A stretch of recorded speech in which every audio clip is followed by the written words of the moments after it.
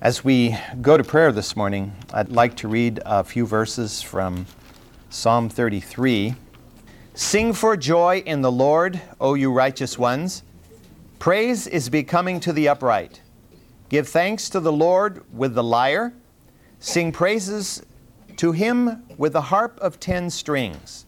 Sing to him a new song. Play skillfully with a shout of joy. For the word of the Lord is upright, and all his work is done in faithfulness. He loves righteousness and justice, and the earth is full of the loving kindness of the Lord. Father, as we turn to your word to read of what it is that you have done down through the pages of history, we see your loving kindness as it radiates through each scene and each scenario. And Father, I pray that we will properly respond to your word, hearing the voice of God as he comforts us, as he challenges us. Lord, as you draw us into that inner relationship with you. Lord, I pray that you will bless us this hour, guide us in our study of your word, that you might be magnified. And Lord, I thank you for each one here. Pray your blessing on each life. For those that are not able to be with us this morning for various reasons, be with them and grant strength and blessing to their lives. And bless each mother, grandmother, great-grandmother in a special way this day. Father, we're grateful for those that have borne us and have led us and helped us down through the years. And for each generation that passes, Father, you are King and you are Sovereign Lord, and you are ever faithful. And for this, we give you thanks. We trust you to guide our thoughts now in Christ's name. Amen. If you'll turn to the 17th chapter of 1 Samuel, I'd like to read beginning at verse 12. Now David was the son of the Ephrathite of Bethlehem in Judah, whose name was Jesse. And he had 8 sons. That is, of course, Jesse had 8 sons, not David. And Jesse was old in the days of Saul, advanced in years among men. And the 3 older brothers of Jesse had gone after Saul to the battle. And the names of his 3 sons who went to the battle were Eliab, the firstborn, and the second to him Abinadab, and the third Shammah. And David was the youngest. Now the 3 oldest followed Saul. But David went back and forth from Saul to tend his father's flock at Bethlehem. And the Philistine came forward morning and evening for 40 days and took his stand. Now you may remember, as we looked 2 weeks ago at the first verses of this particular chapter, that Israel and the Philistines have lined up for battle in the Elah Valley, down near the coastal plain of Israel. And there there's a standoff between these 2 armies. Each army fears the other enough that they don't just immediately launch an attack. And of course it appears that the Philistines have a trump card because they have a giant by the name of Goliath. And we talked a little bit about him. Conservatively speaking, he was 9'9", which is, tall enough and physically appropriate for his height. He was a very powerful man, and all of his weapons were larger than those of anybody else because he was a bigger man and could wield bigger and heavier weapons. He was a man who had been trained from his youth in war, and so to him this challenge was an exciting thing. I shouldn't think it would be too exciting, though. It would be sort of like somebody who's an adult challenging the 6th grade boys to action, or something like that. It would seem like a similar thing. In this particular passage in the 17th chapter, from verses 12 through 15, we actually have a parenthetic statement here. It's kind of a reintroduction of Jesse and his sons, because we've already been introduced to Jesse and his sons, and we've been through the whole anointing of David in front of his brothers and in front of his father. And so they're being reintroduced here to us so that we get the setting proper here. This standoff in the Elah Valley occupied everybody's attention. All of Israel, of course, was focused on this issue that was unresolved here. While this was happening, David actually had sort of taken leave of Saul. He was Saul's harpist, the one who played his lyre for Saul when Saul was having his demonic attacks, and it seemed to produce a soothing effect on him. And so we're told that David left the court and he went back to tend his father's flocks. His father is elderly, we're told in this particular passage, so he needed his sons to help him run the ranch, as it were. From what we read here in just this action by David, there's a couple of insights, I think, which are important here. Between David's harp playing and the fact that now Saul has been called to action, he's had to lead the army down to the Elah Valley and prepare for possible battle with the Philistines. Between these two things, it seems that the evil spirit has at least temporarily ceased to oppress him. Secondly, we see the humility of this man David. I think it's really important for us to try to get past David's glaring failures. David will fail in ways that are as bad as anyone, and yet what we need to see is the consistency and the faithfulness of this man. He is a man of great humility. Saul started out with at least a seeming humility, but that quickly was transformed into great arrogance. But in the case of David, we have a young man here who has been called to stand in the presence of the king, to play his lyre so that the king is soothed, and the king becomes very attached to David as a result, and gives him the honorary position of armor bearer, which of course he wasn't the practicing armor bearer because Saul didn't take him down to the battle with him, but he had other armor bearers who were more experienced.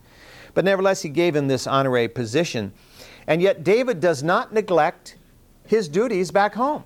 He doesn't say, well, I'm harpist for the king now. I'm honorary armor bearer. I can't go back home and tend those stinking old sheep back there for my dad. No, he willingly goes home. Saul can get along without him, and whenever Saul can get along without him, David goes home to tend the sheep, to tend the flock of his father. David truly has a shepherd's heart. Meanwhile, we're told, David's three eldest brothers, Eliab, Abinadab, and Shammah, were stationed with Saul in the Elah Valley. So they were there with the thousands, possibly tens of thousands of the men of Israel, who were camped across the Elah from the armies of the Philistines. And I tried to describe the scene to you a little bit 2 or 3 weeks ago. On one side of the Elah Valley, you have both sides, of course, there's a small plain. It's not really very large. And you're in the Shephelah, which is the hill country of Israel. So you're in kind of a broad valley, but there are hills all around. And to the north, you find that there's a large flat-topped hill on which at that time was a city, the city of Azekah. Today it's just a tell, one of those archaeological sites where you dig and you discover the remnants of past societies. But from the hills you look down into the valley here, and you could see where the armies could be stationed within less than a mile of each other, probably even less than a half a mile of each other, on opposite sides of the creek. The creek was no barrier. The Elah is not much of a creek. It's literally a creek. Or crick, depending on where you come from in the United States. I come from the United States where there are almonds and there are creeks, and they're not almonds and they're not cricks and this kind of thing. But here they are lined up, and to picture it's not a heavily treed area either. Of course, it may certainly had more trees in those days than it does now. Most of Israel had more trees in those days than it does now. But here they are stationed, and they would daily witness, now these are the brothers of David, daily witness the humiliation of the armies of Israel by this Philistine giant named Goliath. Now, what we see here, first of all, is a clear demonstration of the superiority of God's method of choosing leadership. God did not choose Eliab to be the heir apparent to Saul when he sent Samuel to Jesse's house to anoint one of Jesse's sons to be the next king of Israel. He didn't pick Eliab, even though Samuel, when he walked in and he saw Eliab, he said, certainly this is the one the Lord would pick, because he was tall, he was handsome, and he was obviously strong, and he was mature. And yet he was not chosen, and neither was Abinadab, and neither was Shammah, and all the way down through until you came to the youngest of the sons of Jesse. How is it demonstrated here? Well, it's demonstrated in that Goliath came out day after day, morning and evening, to challenge the armies of Israel. Did Eliab say, this despicable beast, I'll take him on myself? No, he, like the rest, stood back there and bit his fingernails, worried about this giant. Who's going to take on this giant? He's too big for me. Did Abinadab say, oh, I'll do it? Did Shammah say, I'll do it? No, none of them did. And that's going to be a very stark contrast. Because as we see come along here, when David sees what's happening, his instant reaction is, who is this uncircumcised Philistine? Did the others react that way? No. This is the difference in the heart that God sees and that we don't see on the outside. Seeing Israel's fearful reaction to Goliath's repeated challenge, the question is, why didn't the Philistines just say, okay, Goliath, you lead us on a flying wedge, and we'll just take on the whole Israelite army, and we'll beat those dogs and drive them out of here? They saw that Israel was afraid. They saw that Israel was certainly demoralized because this guy came out and basically called them every dirty word in the book, and they couldn't do anything about it. Well, whatever may have been the reasons, and of course the Philistines may have thought, well, you know, Israel, last time we fought them, they really beat us badly, and Goliath is an advantage if we do a one-on-one thing, but if Goliath's in the midst of a whole chaos of fighting, he can get killed like anybody else can, so maybe his advantage won't be so great to us. Whatever they were thinking, the real reason that they did not attack Israel is because God put hesitancy in their heart. And God put hesitancy in their heart because He was planning on a particular event to transpire here that would elevate His chosen man. God was preparing the scene. And God was controlling both sides of the battle. God was preparing an opportunity to demonstrate to Israel and to these Philistines His choice of leader, His choice of a man who at least would be qualified to replace Saul one day as leader in Israel. Well, let's read on at verse 17. Then Jesse said to David his son, take now for your brothers an ephah of this roasted grain, and these 10 loaves, and run to the camp of your brothers. Bring also these 10 cuts of cheese to the commander of their 1,000, and look into the welfare of your brothers, and bring back news of them. For Saul and they and all the men of Israel are in the valley of Elah fighting with the Philistines. So David arose early in the morning and left the flock with the keeper, and took the supplies and went as Jesse had commanded. And he came to the circle of the camp while the army was going out in battle array, shouting the battle cry. And Israel and the Philistines drew up in battle array, army against army. Now just have to remember, this happens day after day. It's sort of like a maneuver. Then David left his baggage in the care of the baggage keeper and ran to the battle line and entered in order to greet his brothers. Now, obviously, they may have been in battle array, but they weren't engaged in battle, or David wouldn't be running right out to talk to his brothers while they're engaged in battle, right? And he was talking with them, and behold, the champion, the Philistine from Gath named Goliath, was coming up from the army of the Philistines. And he spoke these same words, and David heard them. When all the men of Israel saw the man, they fled from him and were greatly afraid. And the men of Israel said, have you seen this man who is coming up? Surely he is coming up to defy Israel. And it will be that the king will enrich the man who kills him with great riches, and will give him his daughter and make his father's house free in Israel, meaning tax-free is what it means there. Then David spoke to the men who were standing by him and saying, what will be done for the man who kills this Philistine and takes away the reproach from Israel? For who is this uncircumcised Philistine that he should taunt the armies of the living God?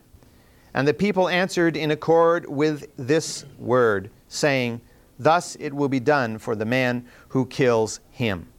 Now Eliab, his oldest brother, heard when he spoke to the men. And Eliab's anger burned against David, and he said, why have you come down, you brat? And with whom have you left those few sheep in the wilderness? I know your insolence and the wickedness of your heart, for you have come down in order to see the battle. But David said, what have I done now? Was it not just a question? Then he turned away from him to another and said the same thing, and the people answered the same as before. You imagine this. Every day, reveille, guys get ready. They go march out to the line of battle, face the Philistines over there. Goliath comes out, and they all kind of cringe away. He gives his challenge, and they all go back to their camp for the rest of the day. This happens now for going on to 6 weeks. Jesse, of course, knew his sons were running low on supplies, and so he sent David on the 18-mile trip from Bethlehem to the army encampment there near Soka in the valley of the Elah. He sent with him, we're told in this passage, an ephah of grain, roasted grain, we're told. That's about half a bushel, or 5 gallons, if you can picture that quantity. Some bread. When it says 5 loaves, of course, don't picture Roman meal loaves. you picture the kind of pita bread type thing that is eaten over there. And a gift of cheese for the regimental commander. You know, keep the commander thinking well of these boys. Not a bad idea. And he was also, of course, supposed to check on the welfare of his brothers and bring news back to the father, to the family, about how the boys were doing down there. Now, David had a special position in the royal court. He was chief harpist for the king. He was chief soother for the king. He was there whenever the king was having this battle with the evil spirit. David was there to soothe his spirits and to encourage him. And David became like a son to Saul. David was given, as I mentioned before, this honorary position of armor bearer to Saul as a responsibility, as a result. And he was the anointed heir apparent to the throne. Now, certainly Jesse and Eliab and Abinadab and Shammah and the other brothers may have only been the ones to know besides Samuel, but he was the heir apparent, and David knew this. And Jesse knew this. Okay? So, with all of that, does David say, hey, wait a minute, Dad. I'm the chief comforter of the king. I've stood in the presence of the king. You know that I have been anointed to replace the king. And you want me to be a pack animal and carry all this stuff down to my brothers who don't like me anyway? No. David doesn't react that way at all. He is without hesitation to take on this menial task of carrying the food down to his brother. And I think he does it with enthusiasm. He wants to do this. He is willing to do this. And in so many ways, from the very first moment we see David in Scripture, we begin to learn lessons of what it is to be a man who is in contact with the living God. A man who from his youth apparently somehow was open to the work of the Spirit of God. And through him God was able to write so many beautiful psalms that give us the inner senses of what it is for a human being to go through many trials and tribulations and crises and to hear the word, but God is with me. He is my high tower. He is my buckler. He is my shield. He is my fortress. And David knew this from a young man, as we'll see as we get a little further down into this particular chapter. Do we reject acts of service because they seem too menial to us? Are the things we won't do for God because others can do it, because we have an estimation of ourselves that's greater than that? I think David is an example to us. Jesus, of course, understood that this would be a problem. And that's why Jesus did what to the disciples was unthinkable. And let me just read that familiar passage to you from the 13th chapter of John, or at least the latter portion of it. The 13th chapter of John at verse 12, we read, "And so when he had washed their feet and taken his garments and reclined at the table again, he said to them, 'Do you know what I've done to you? You call me teacher and Lord, and you are right, for so I am. If then I, the Lord and the teacher, washed your feet, you ought also to wash one another's feet. For I gave you an example that you should do as I did to you. Truly, truly, I say to you, a slave is not greater than his master, neither is one who is sent greater than the one who sent him. If you know these things, you are blessed if you do them.'" That's one of the hard parts about Scripture. In Scripture, we keep reading about what we ought to do, but then we're told we're supposed to do them. Not just to acknowledge that we're supposed to, or to acknowledge that that's true, but actually to do this. And of course, what's being emphasized here is the attitude, the humility of heart, the willingness to be a servant. And that's so opposite the world's attitude, so opposite most other religions. in the world. The higher you go in the religion, the more you are served by everybody else. And unfortunately, that's happened also within the Christian community too, as you well know, in certain aspects of it. In fact, in often too many aspects of it. The people who rise in the ranks are treated as if they're somehow superior or more highly to be honored. And to a degree, this is true. We are to honor those that minister to us, but we are not to consider them to be, a higher rank in terms of human being. So David is a powerful example of humility, and he was willing to do this. He was willing to leave the sheep with a hired hand and to take these items upon him and to carry them down to his brothers. The one good part about it was, of course, it was all downhill. If you're at Bethlehem and you're going down to Soka, it's all downhill. Soka is getting down near the Philistine plain where you're just a little bit above sea level. At Bethlehem, of course, you're 2,000, 2,500 feet above sea level. So it's an all downhill walk. 18 miles, so it's about a day's trip, especially downhill. And so he arrives early enough to hear Goliath's evening challenge. Now in those days, a day started when a day started. You know, the sun starts to rise, the day starts, and you get going. Of course, they also went to bed when the day ended. Not like us who stay up until we're blurry-eyed and then wonder why we can't get up in the morning sometimes. David made his trip down. I think he was down in the valley of Elah, probably in the middle of the afternoon. And David was so excited to see his brothers that he left the food with the provision officer there and ran to find his brothers. And after he found them, of course, he updated them on the affairs going on back home, which, of course, probably didn't require too much updating. And while that was happening, Goliath marched out and did his evening thing. Roared his challenge. You know, after 6 weeks, you get pretty arrogant. 6 weeks this guy's come out morning and evening. He's roared his challenge to Israel, and nobody has accepted the challenge. He's used to seeing people melt away from him as he approached. Into his head, he was almighty in his own eyes. The Israelite soldiers in the front line, this is the first time David, of course, will witness, the soldiers on the very front of the line melted backwards very quickly in fear, we're told. They want to get out of striking distance of this guy, this behemoth. David was aghast. What is this? Those around him noticed his amazement. And some of the soldiers explained to David what was happening. This has been going on for 6 weeks, David. This guy comes out, challenges us, goes back, comes out in the evening, challenges us again, goes back, calls us all kinds of dirty names. And what can we do about it? But they said then to David, but the king has promised that whoever will go out and fight and defeat Goliath, he will give him riches, he will give him his daughter, and his family will be tax-free in Israel. That's a big gift. Well, depends on Saul's daughter, I suppose. But anyway, it's a significant gift. With those incentives, however, certainly someone would have taken up the challenge by now. 40 days?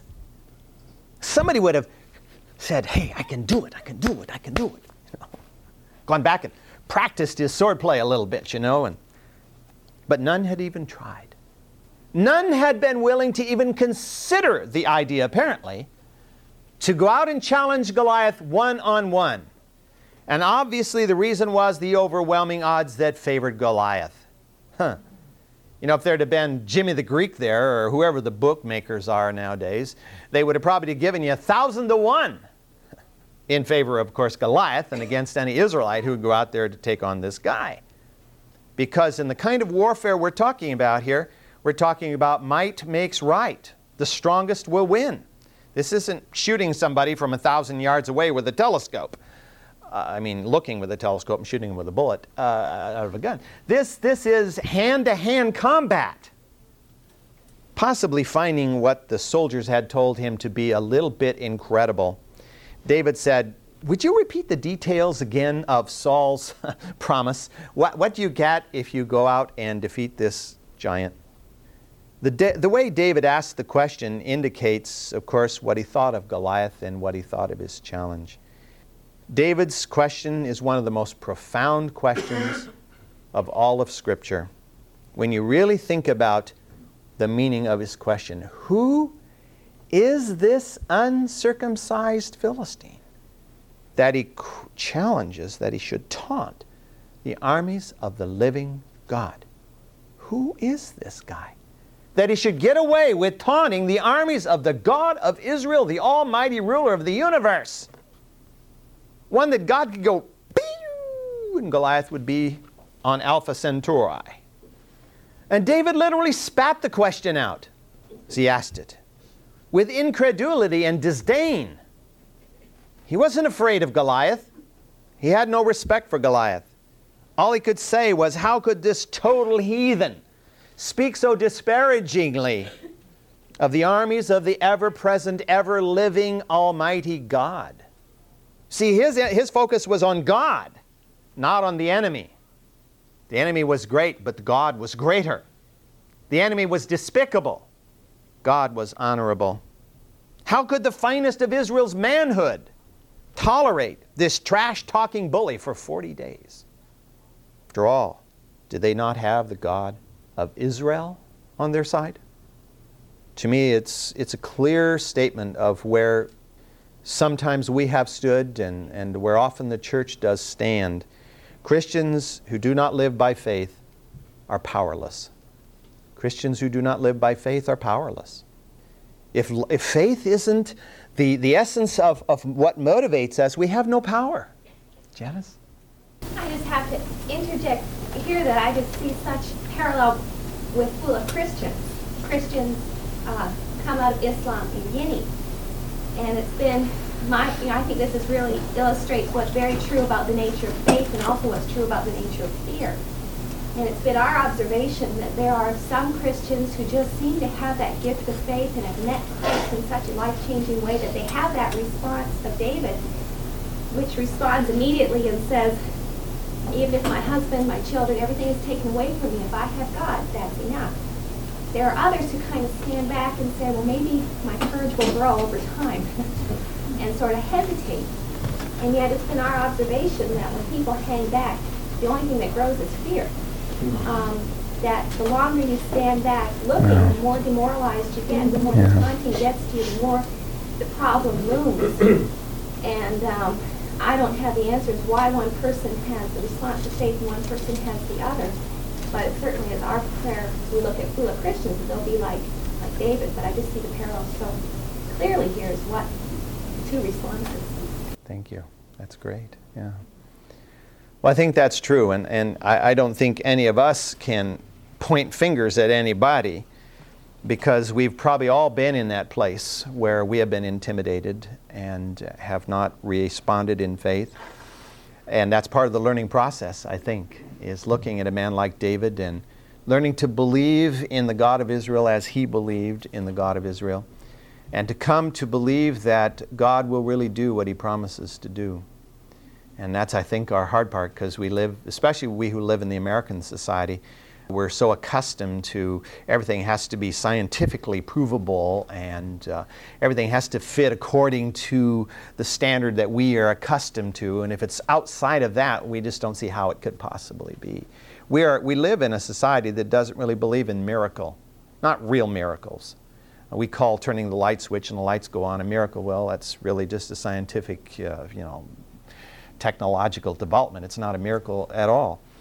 But we don't really believe in miracle in the true sense of the word very often. But, and David, of course, is operating out of experience. David is not feeling this way towards Goliath simply because he's just a kid and doesn't know any better. David has experience behind him. Now, not battle experience, but as we get down here and discover, he faced odds that were just as incredibly difficult for him as Goliath. And God had given him victory.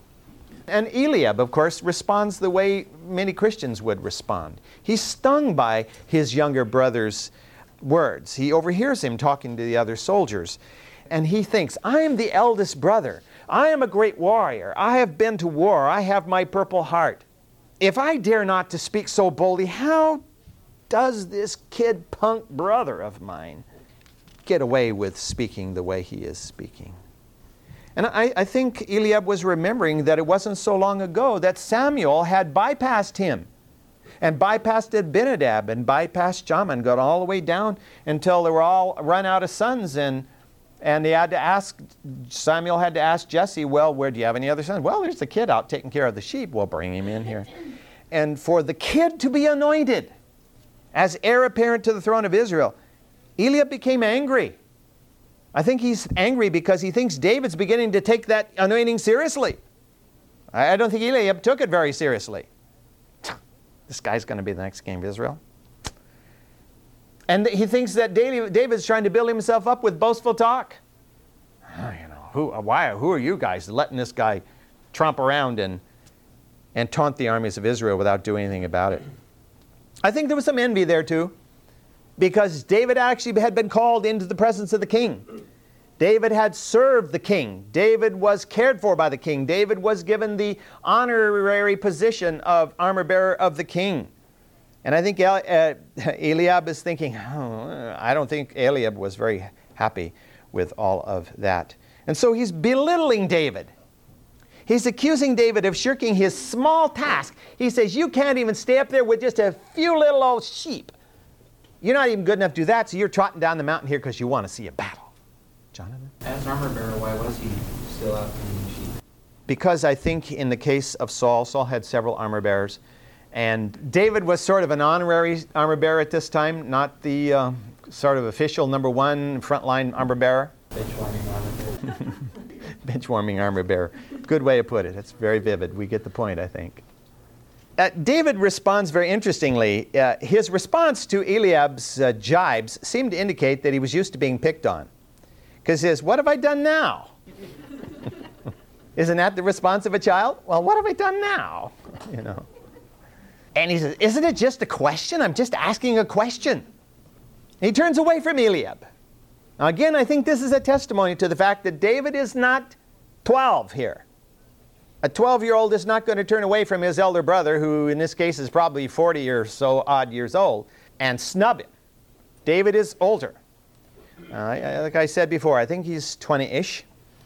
And David turns his back on his elder brother and continues to ask questions. Who is really behind Eliab's thinking? Well, we know who's behind Eliab's thinking. Satan is behind Eliab's thinking, because Satan knows that David is God's anointed. And if there's anything he can do to destroy or discredit God's anointed, he's going to do it. And if he could use the elder brother, what better means of destroying the credibility of David? If Eliab could cast doubt on David's credulity, more likely to believe, because this is his elder brother. He knows him better than anybody else. And so he attempts to discourage his brother and to tear him down in the eyes of the other soldiers. Reading at verse 31. When the words which David spoke were heard, they told them to Saul, and he sent for him. And David said to Saul, let no man's heart fail on account of him. Your servant will go and fight this Philistine. Then Saul said to David, you are not able to go against the Philistine to fight with him, for you are but a youth, but while he has been a warrior from his youth. But David said to Saul, your servant was tending his father's sheep, when a lion or a bear came and took a lamb from the flock. I went out after him and attacked him and rescued it from his mouth. And when he rose up against me, I seized him by the beard and struck him and killed him. Your servant has killed both the lion and the bear. And this uncircumcised Philistine will be like one of them, since he has taunted the armies of the living God. And David said, the Lord who delivered me from the paw of the lion and from the paw of the bear, he will deliver me from the hand of this Philistine. And Saul said to David, go, and may the Lord be with you. Then Saul clothed David with his garments and put a bronze helmet on his head and clothed him with his armor. And David girded his sword over his armor and tried to walk, for he had not tested them. So David said to Saul, I cannot go with these, for I have not tested them. And David took them off. He took his stick in his hand and chose for himself 5 smooth stones from the brook and put them in his shepherd's bag, which he had, even in his pouch. And his sling was in his hand. And he approached the Philistine. Well, David's bravado reached the ears of Saul. Saul, of course, has been wondering and waiting who is going to take up this challenge. Now, Saul was a bit guilty about this whole thing, because if anybody should have taken up the challenge, he should have taken up the challenge, because he was head and shoulders taller than anybody else in Israel. And even though he probably came still 2-3 feet short of Goliath, he was bigger than anybody else. He was the king. He was ultimately responsible. As Harry Truman said, the buck stops here. In this case, the shekel. And he should be the one to go out and deal with the problem. Saul sent for David. There's a glimmer of hope here. He wanted to check out the feasibility of David facing Goliath. I'm sure when the word first came to him, he didn't know who it was that was being referred to. There was some guy out there who was saying he could take on Goliath. The future freedom of Israel hung on this battle. Remember, the battle was a battle between the champions of two sides. And this was a way of getting a problem solved without killing a lot of soldiers. But the victory and the defeat hung on a single combat. And whatever the result would be, it would be the same as if one army had been routed by the other army. And so you have to be sure that your combatant that's going out there has some chance at winning. You don't want to just feed somebody into the mill who's going to get pulverized into a pulp here, because that means that your country is going to have to surrender to the enemy and become the servants of the Philistines. And so he wanted to make sure that this challenger, whoever he was, had some hope of victory. So he called David into his presence, and I'm sure he was a bit surprised when he saw that it was his harp player. And David, of course, immediately when he came into the presence of the king, he says, I can do it.